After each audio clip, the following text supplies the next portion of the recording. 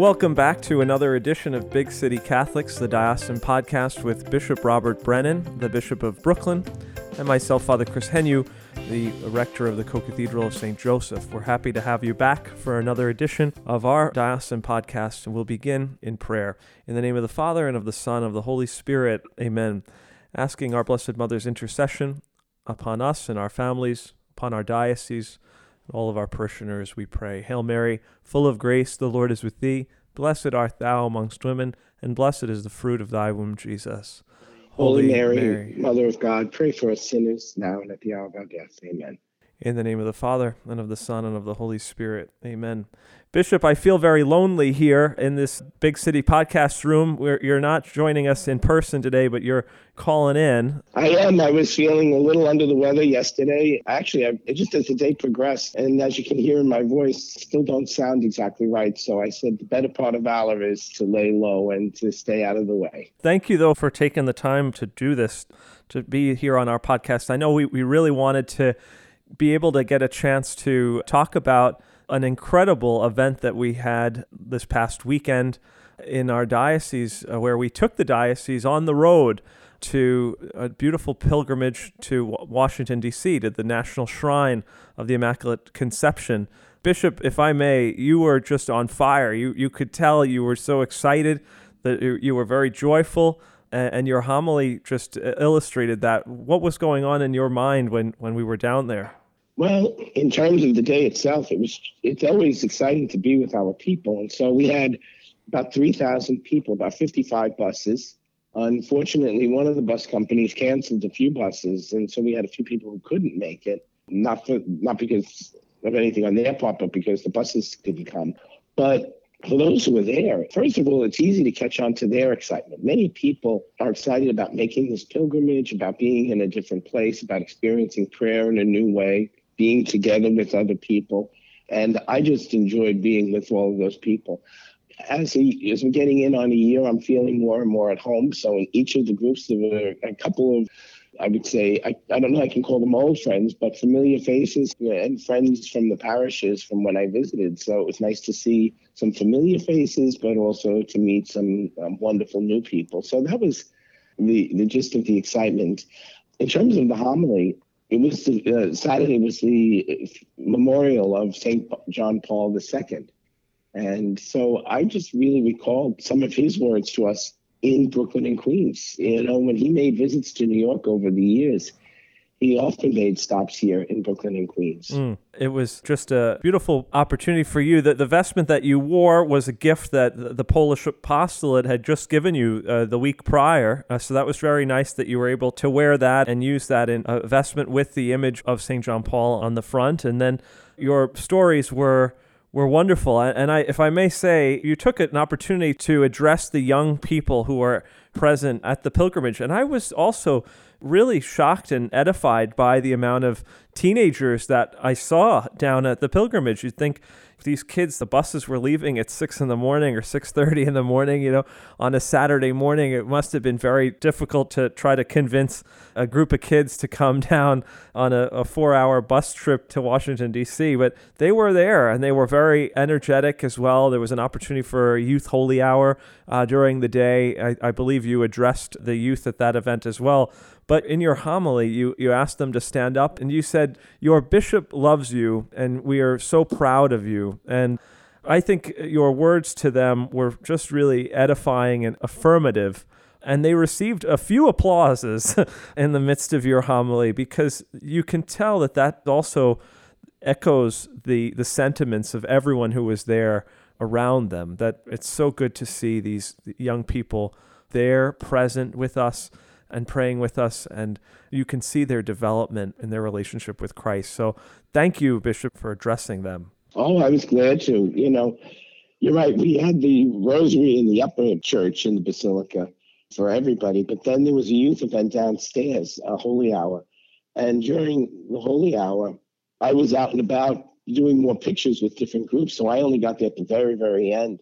But it was so edifying to see the young people there at prayer before the Blessed Sacrament. And then the words that I took, I was reading something from Pope St. John Paul II to the young people. he said, the world kind of doesn't expect very much from young people, and yet you young people show them wrong all the time. That there are young people who do have faith, young people who want to live good lives. And, when people ask me where I see hope in the church, I say, while it's true that there are far too many young people not involved in the life of the church, those who are there are really, really involved, and they're tremendously good young people. And they're going to have a positive impact in the world, even as they do right now. And so Pope John Paul said, it's no wonder why the Pope loves you. And I just took that occasion to say, and, I speak for myself. Yes, your bishop loves you. And people joined in on that because a lot of other people there experienced that pride in those who are down there. I thought it was a really great use of that opportunity for you to talk to them and make them feel welcomed and a part of the celebration. I always say, and I've always heard it said, the youth are the future of the church, right? They're the future generations, et cetera. That's an obvious statement. But I was talking with my youth minister here at our parish, the Co-Cathedral Parish, and he said to me, which was, I thought, very eye-opening. He said, when talking to the youth groups, he once learned the hard way, as they're talking about telling these young teenagers, you're the future of the church, you're the future. And they said, well, if we're just the future of the church, then what are we now?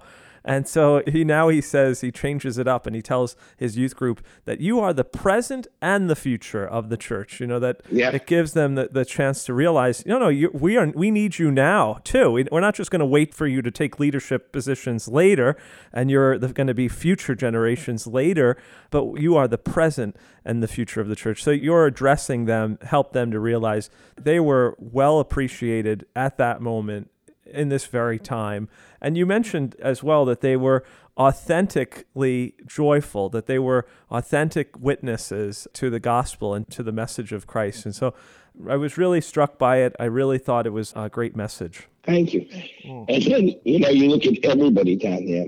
You spoke about getting kids on a bus at 6 o'clock. The fact of the matter is, for everybody who went, this is the idea of pilgrimage. There's a certain amount of sacrifice. Everybody got down there by making sacrifices, getting up early. Sometimes the bus trip isn't all that easy. When you have 55 and then you add the 4 or 5 that didn't show, 59 or 60 buses originally planned, things are going to happen. Things are going to happen. And people make tremendous sacrifices to be able to do this, but they do it for the love of God. And that's the idea of pilgrimage. And that goes back to the Ancient of Days, right? You think of Canterbury Tales, you think of some of the pilgrimages to the Holy Land over time. People make pilgrimages. It's a prayer involving the whole of the person to express their love for God. And they were truly joy-filled. I had the opportunity to greet each bus and kind of jump on the bus and give the itinerary of the day and just to be helpful to the different groups, let them know where they're going to get their bus at the end of the day, all that. But there was a joy that was palpable in each bus when you entered it. Maybe it was, we're here, after this long journey, we're finally here. But I know then you got a chance to take photos with each group as they came up, and the Lord blessed us with a beautiful day, beautiful weather.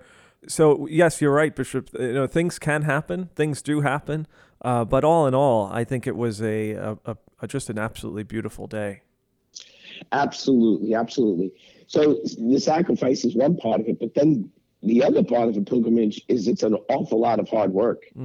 So for the better part of the year, I have to say thank you to Christian Rada, who works in our family life office, and to Father Gibino, and to Father Cox, Father Alonzo Cox, because they did an awful lot of work to prepare for this, to work out the details, right up until the very end, taking phone calls on Friday night and moving things around. Again, it's not an easy undertaking, and they did it with a great sense of generosity and joy. So I'll always be grateful to all of them for pulling that together. The results showed everything. The liturgy was just beautiful. Interestingly, at the shrine in Washington, one of our priests, a Brooklyn priest, Father Vito Bonanno, is responsible for pilgrimages. And so we had an inside scoop there, right? An Yes, inside track, I should say. we did. We had a man on the inside. He gets so excited when Brooklyn comes on pilgrimage. You know, we're talking about all the different dioceses that do come for pilgrimage, and he greets each one, you know, at the beginning of their time of their day, you know, at the shrine. But he takes extra pride. He said he said it at the ambo. He said, "I've been waiting 3 years to say this. Welcome, Brooklyn." You know, he was jumping on each bus and saying, "I'm one of you. I'm with you. I'm from Brooklyn too." And it's special for him to welcome us to the shrine. You can tell it gives him great joy to welcome his diocese to the shrine. So it all worked out really beautifully. You know, the prayers of the faithful at the Mass, we do them in all the different languages. And I was asked if I could find someone or if I could do the prayer in Gaelic. I'm glad it's not recorded. I hope it's not recorded because I wouldn't want to show my family in Ireland God knows what I said there. I hope I said something right. But I had my cousins in Ireland phonetically write out and to say it on voice messages to me, the prayer that I was supposed to read in Gaelic. But then you get up there and you're looking at this congregation of, you know, as you said, 3,000 people. You said at the beginning of your homily, the church is filled to the brim. It was absolutely filled to the brim. And all of these, writing it out phonetically, God knows, I don't want to send the video clip to my cousins. They'll be embarrassed. And that was a great moment where, during the Prayer of the Faithful, we had the petitions done in each of the languages in which the Holy Mass is celebrated every week. And it shows the great diversity that makes up the Diocese of Brooklyn here in Brooklyn and Queens. But more important than diversity is the unity in faith. It's one thing to talk about diversity, but that could be just a lot of people mixed up in one place. But here it's people of many languages and cultures coming together to express the same true faith in Jesus Christ and his death and resurrection, which means life for all of us. To me, that's the amazing thing about this great diocese, that the whole world comes through here, and we have many, many differences, but it's the one true faith. And on a day like Saturday, when we had that pilgrimage, what an opportunity to express both the diversity and the unity. Absolutely. And as we continue through the rest of this month, we get closer to the feast days, the solemnities of All Saints' Day and All Souls' Day coming up in the beginning of November 1st and November 2nd. That's right.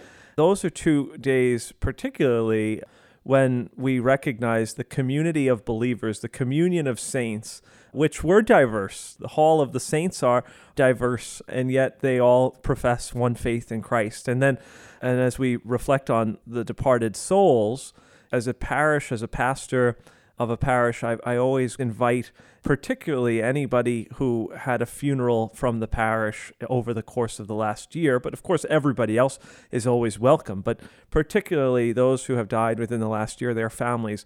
And you'll always see, you know, when the pews fill up of the different families that we had buried over the course of the last year, you see it there too, the diversity of those families, yet they're all united in prayer for their own individual intentions, for their individual loved one that has passed. And so we are coming up to these 2 days. Bishop, do you want to say a few words on All Saints' Day, which is a holy day of obligation this year as it falls on a Tuesday? So that's right. It is a holy day of obligation. So our parishes will offer extra masses so that it's convenient for people to attend Mass, you know, if they can get to an evening Mass or an early morning Mass. It may take some hunting because one parish may offer an evening Mass and another may offer an early morning, but they're all out there. But yeah, All Saints' Day is a great day because it's really all about us. We proclaim the death and resurrection of Jesus, but his death and resurrection means life for all of us. And so we celebrate all those men and women who are in heaven with God, sharing eternal life with him. To quote the second reading from this past week, they competed well. They ran the race. They did their best with the help and the mercy of God. They now a merited crown awaits them in heaven. I always say the saints are not the collection of the perfect. These are not perfect people. And we all know we can read the lives of the saints, and even in the better part of their life. So, you have some saints who, like St. Augustine, who went through a conversion. But you have other saints that even in, like when they were great missionaries, I'll take St. Paul. Paul let his temper get the better of him sometimes. You read that in his letters. These were not perfect people. However, they were doing the best that they could, and they knew that they needed to rely on the help and mercy of God. And that's our assurance into heaven, the help and mercy of God. If again, going back to last week, it's not sitting in the front of the temple counting off all of our perfections. It's recognizing, again, meaning, well, I'm doing the best I can, but I know, Lord, I need your help and mercy. And God will give it. God will give it. So we have to be sincere in our prayer and really want to try and really try. But in the end, it's about doing the best that we can with what we have. On All Saints' Day, there's that vision from the book of Revelation. Who are these all dressed in white? And the vision says, these are the ones that have survived the trials and washed their robes in the blood of the Lamb. They survived the trials and tribulations of life, but they did so with the help and mercy of God. Yeah. That's what sanctity is about. That's right. I often like to use a story that I heard once of a class comes to the church and the teacher is describing the church building to them. The stained glass windows are there and the sun is shining beautifully. The teacher says, who are the saints? Who are the saints? What are saints? Or, one of the young children in the class, he points up at the stained glass window. And, okay, yeah, but what is that? Yes, those are saints. And the young boy says, no, the saints are the ones that the light shines through. What a beautiful image to think, that is the saints are the ones that allow the sun, the light, to shine through them to bring that light of Christ to the world. As you said, they're not perfect people, but they're the ones who are striving to do that. And for each of us, it's a great opportunity, a great reminder for our own, again, that universal call to holiness, that call to be saints. All Saints' Day is a great day in the church, but for me, I often find All Souls' Day to be, maybe it's the Irish in me, I don't know. I find it to be a little more prayerful and more touching, especially as I recall those whom I've buried, those whom I pray for who are no longer with us in this earthly existence, and families to come together. And here at the Co-Cathedral Parish, it's been a tradition prior to my arrival, but people come and they bring photos of their loved one, and we place them at the altar of our Blessed Mother. And you can tell just how important that is for people to feel this spiritual connection with the saints, with our Blessed Mother at Mass, where they can feel that sense of consolation that their loved ones are in peace. They miss them. They miss them from their earthly existence, but that they are, we pray, in the peace of heaven. And we have some beautiful, beautiful traditions around All Souls' Day, just like what you mentioned with the photos. Some people do things with candles. Some parishes have a book, of the dead, where people inscribe the names of their loved ones. We have the masses of All Souls' Day. There's some beautiful, beautiful traditions. And it is interesting, liturgically. It's kind of a day where everything stops. Whatever else is going on, you focus in on these prayers for the dead. Another great, great tradition on All Souls' Day would be the masses at the cemeteries. And I remember those from years when I was in Rockville Center, and I know we have a great tradition here, and I'm looking forward. I'll be going to St. Charles Cemetery, which, interestingly enough, is out about 7 or 8 minutes from where I grew up. And it is the cemetery where my grandfather is buried, my grandmother. I have an aunt buried there. I tell people my parents bought family property up that way in St. Charles. So, cousins, so this would be special to go back. I've always gone to different cemeteries when I was in the parish, diocesan wide, and now I'll be going to a cemetery that has a lot of personal connections. Well, Bishop, I think that's going to be for you a real blessing to be able to offer that Mass there, especially as you have your personal connections to that cemetery. Will your family, your parents be able to join you for Mass? Hopefully they will. That's great. That's great. Health and all allows it. If they can get out, they will. But it's certainly close to home, so hopefully they'll be there. That's great. That's great. Well, Bishop, I hope that you get well soon. Please God, we need you back at 100%. You've got a lot on the plate. Your calendar doesn't stop. Please rest, and we hope for a speedy recovery. Perhaps we'll end with a closing prayer, Bishop, if you'd like to give us your final blessing. Sure. May the Lord bless you and keep you. May his face shine upon you and be gracious to you. May he look upon you with kindness and grant you his peace. And may the blessing of Almighty God, the Father, and the Son, and the Holy Spirit descend upon you and your families and remain with you forever and ever. Amen. Amen. Thank you, Bishop. God bless you all, and thanks for participating and listening into another edition of Big City Catholics, our diocesan podcast. We'll see you again next week.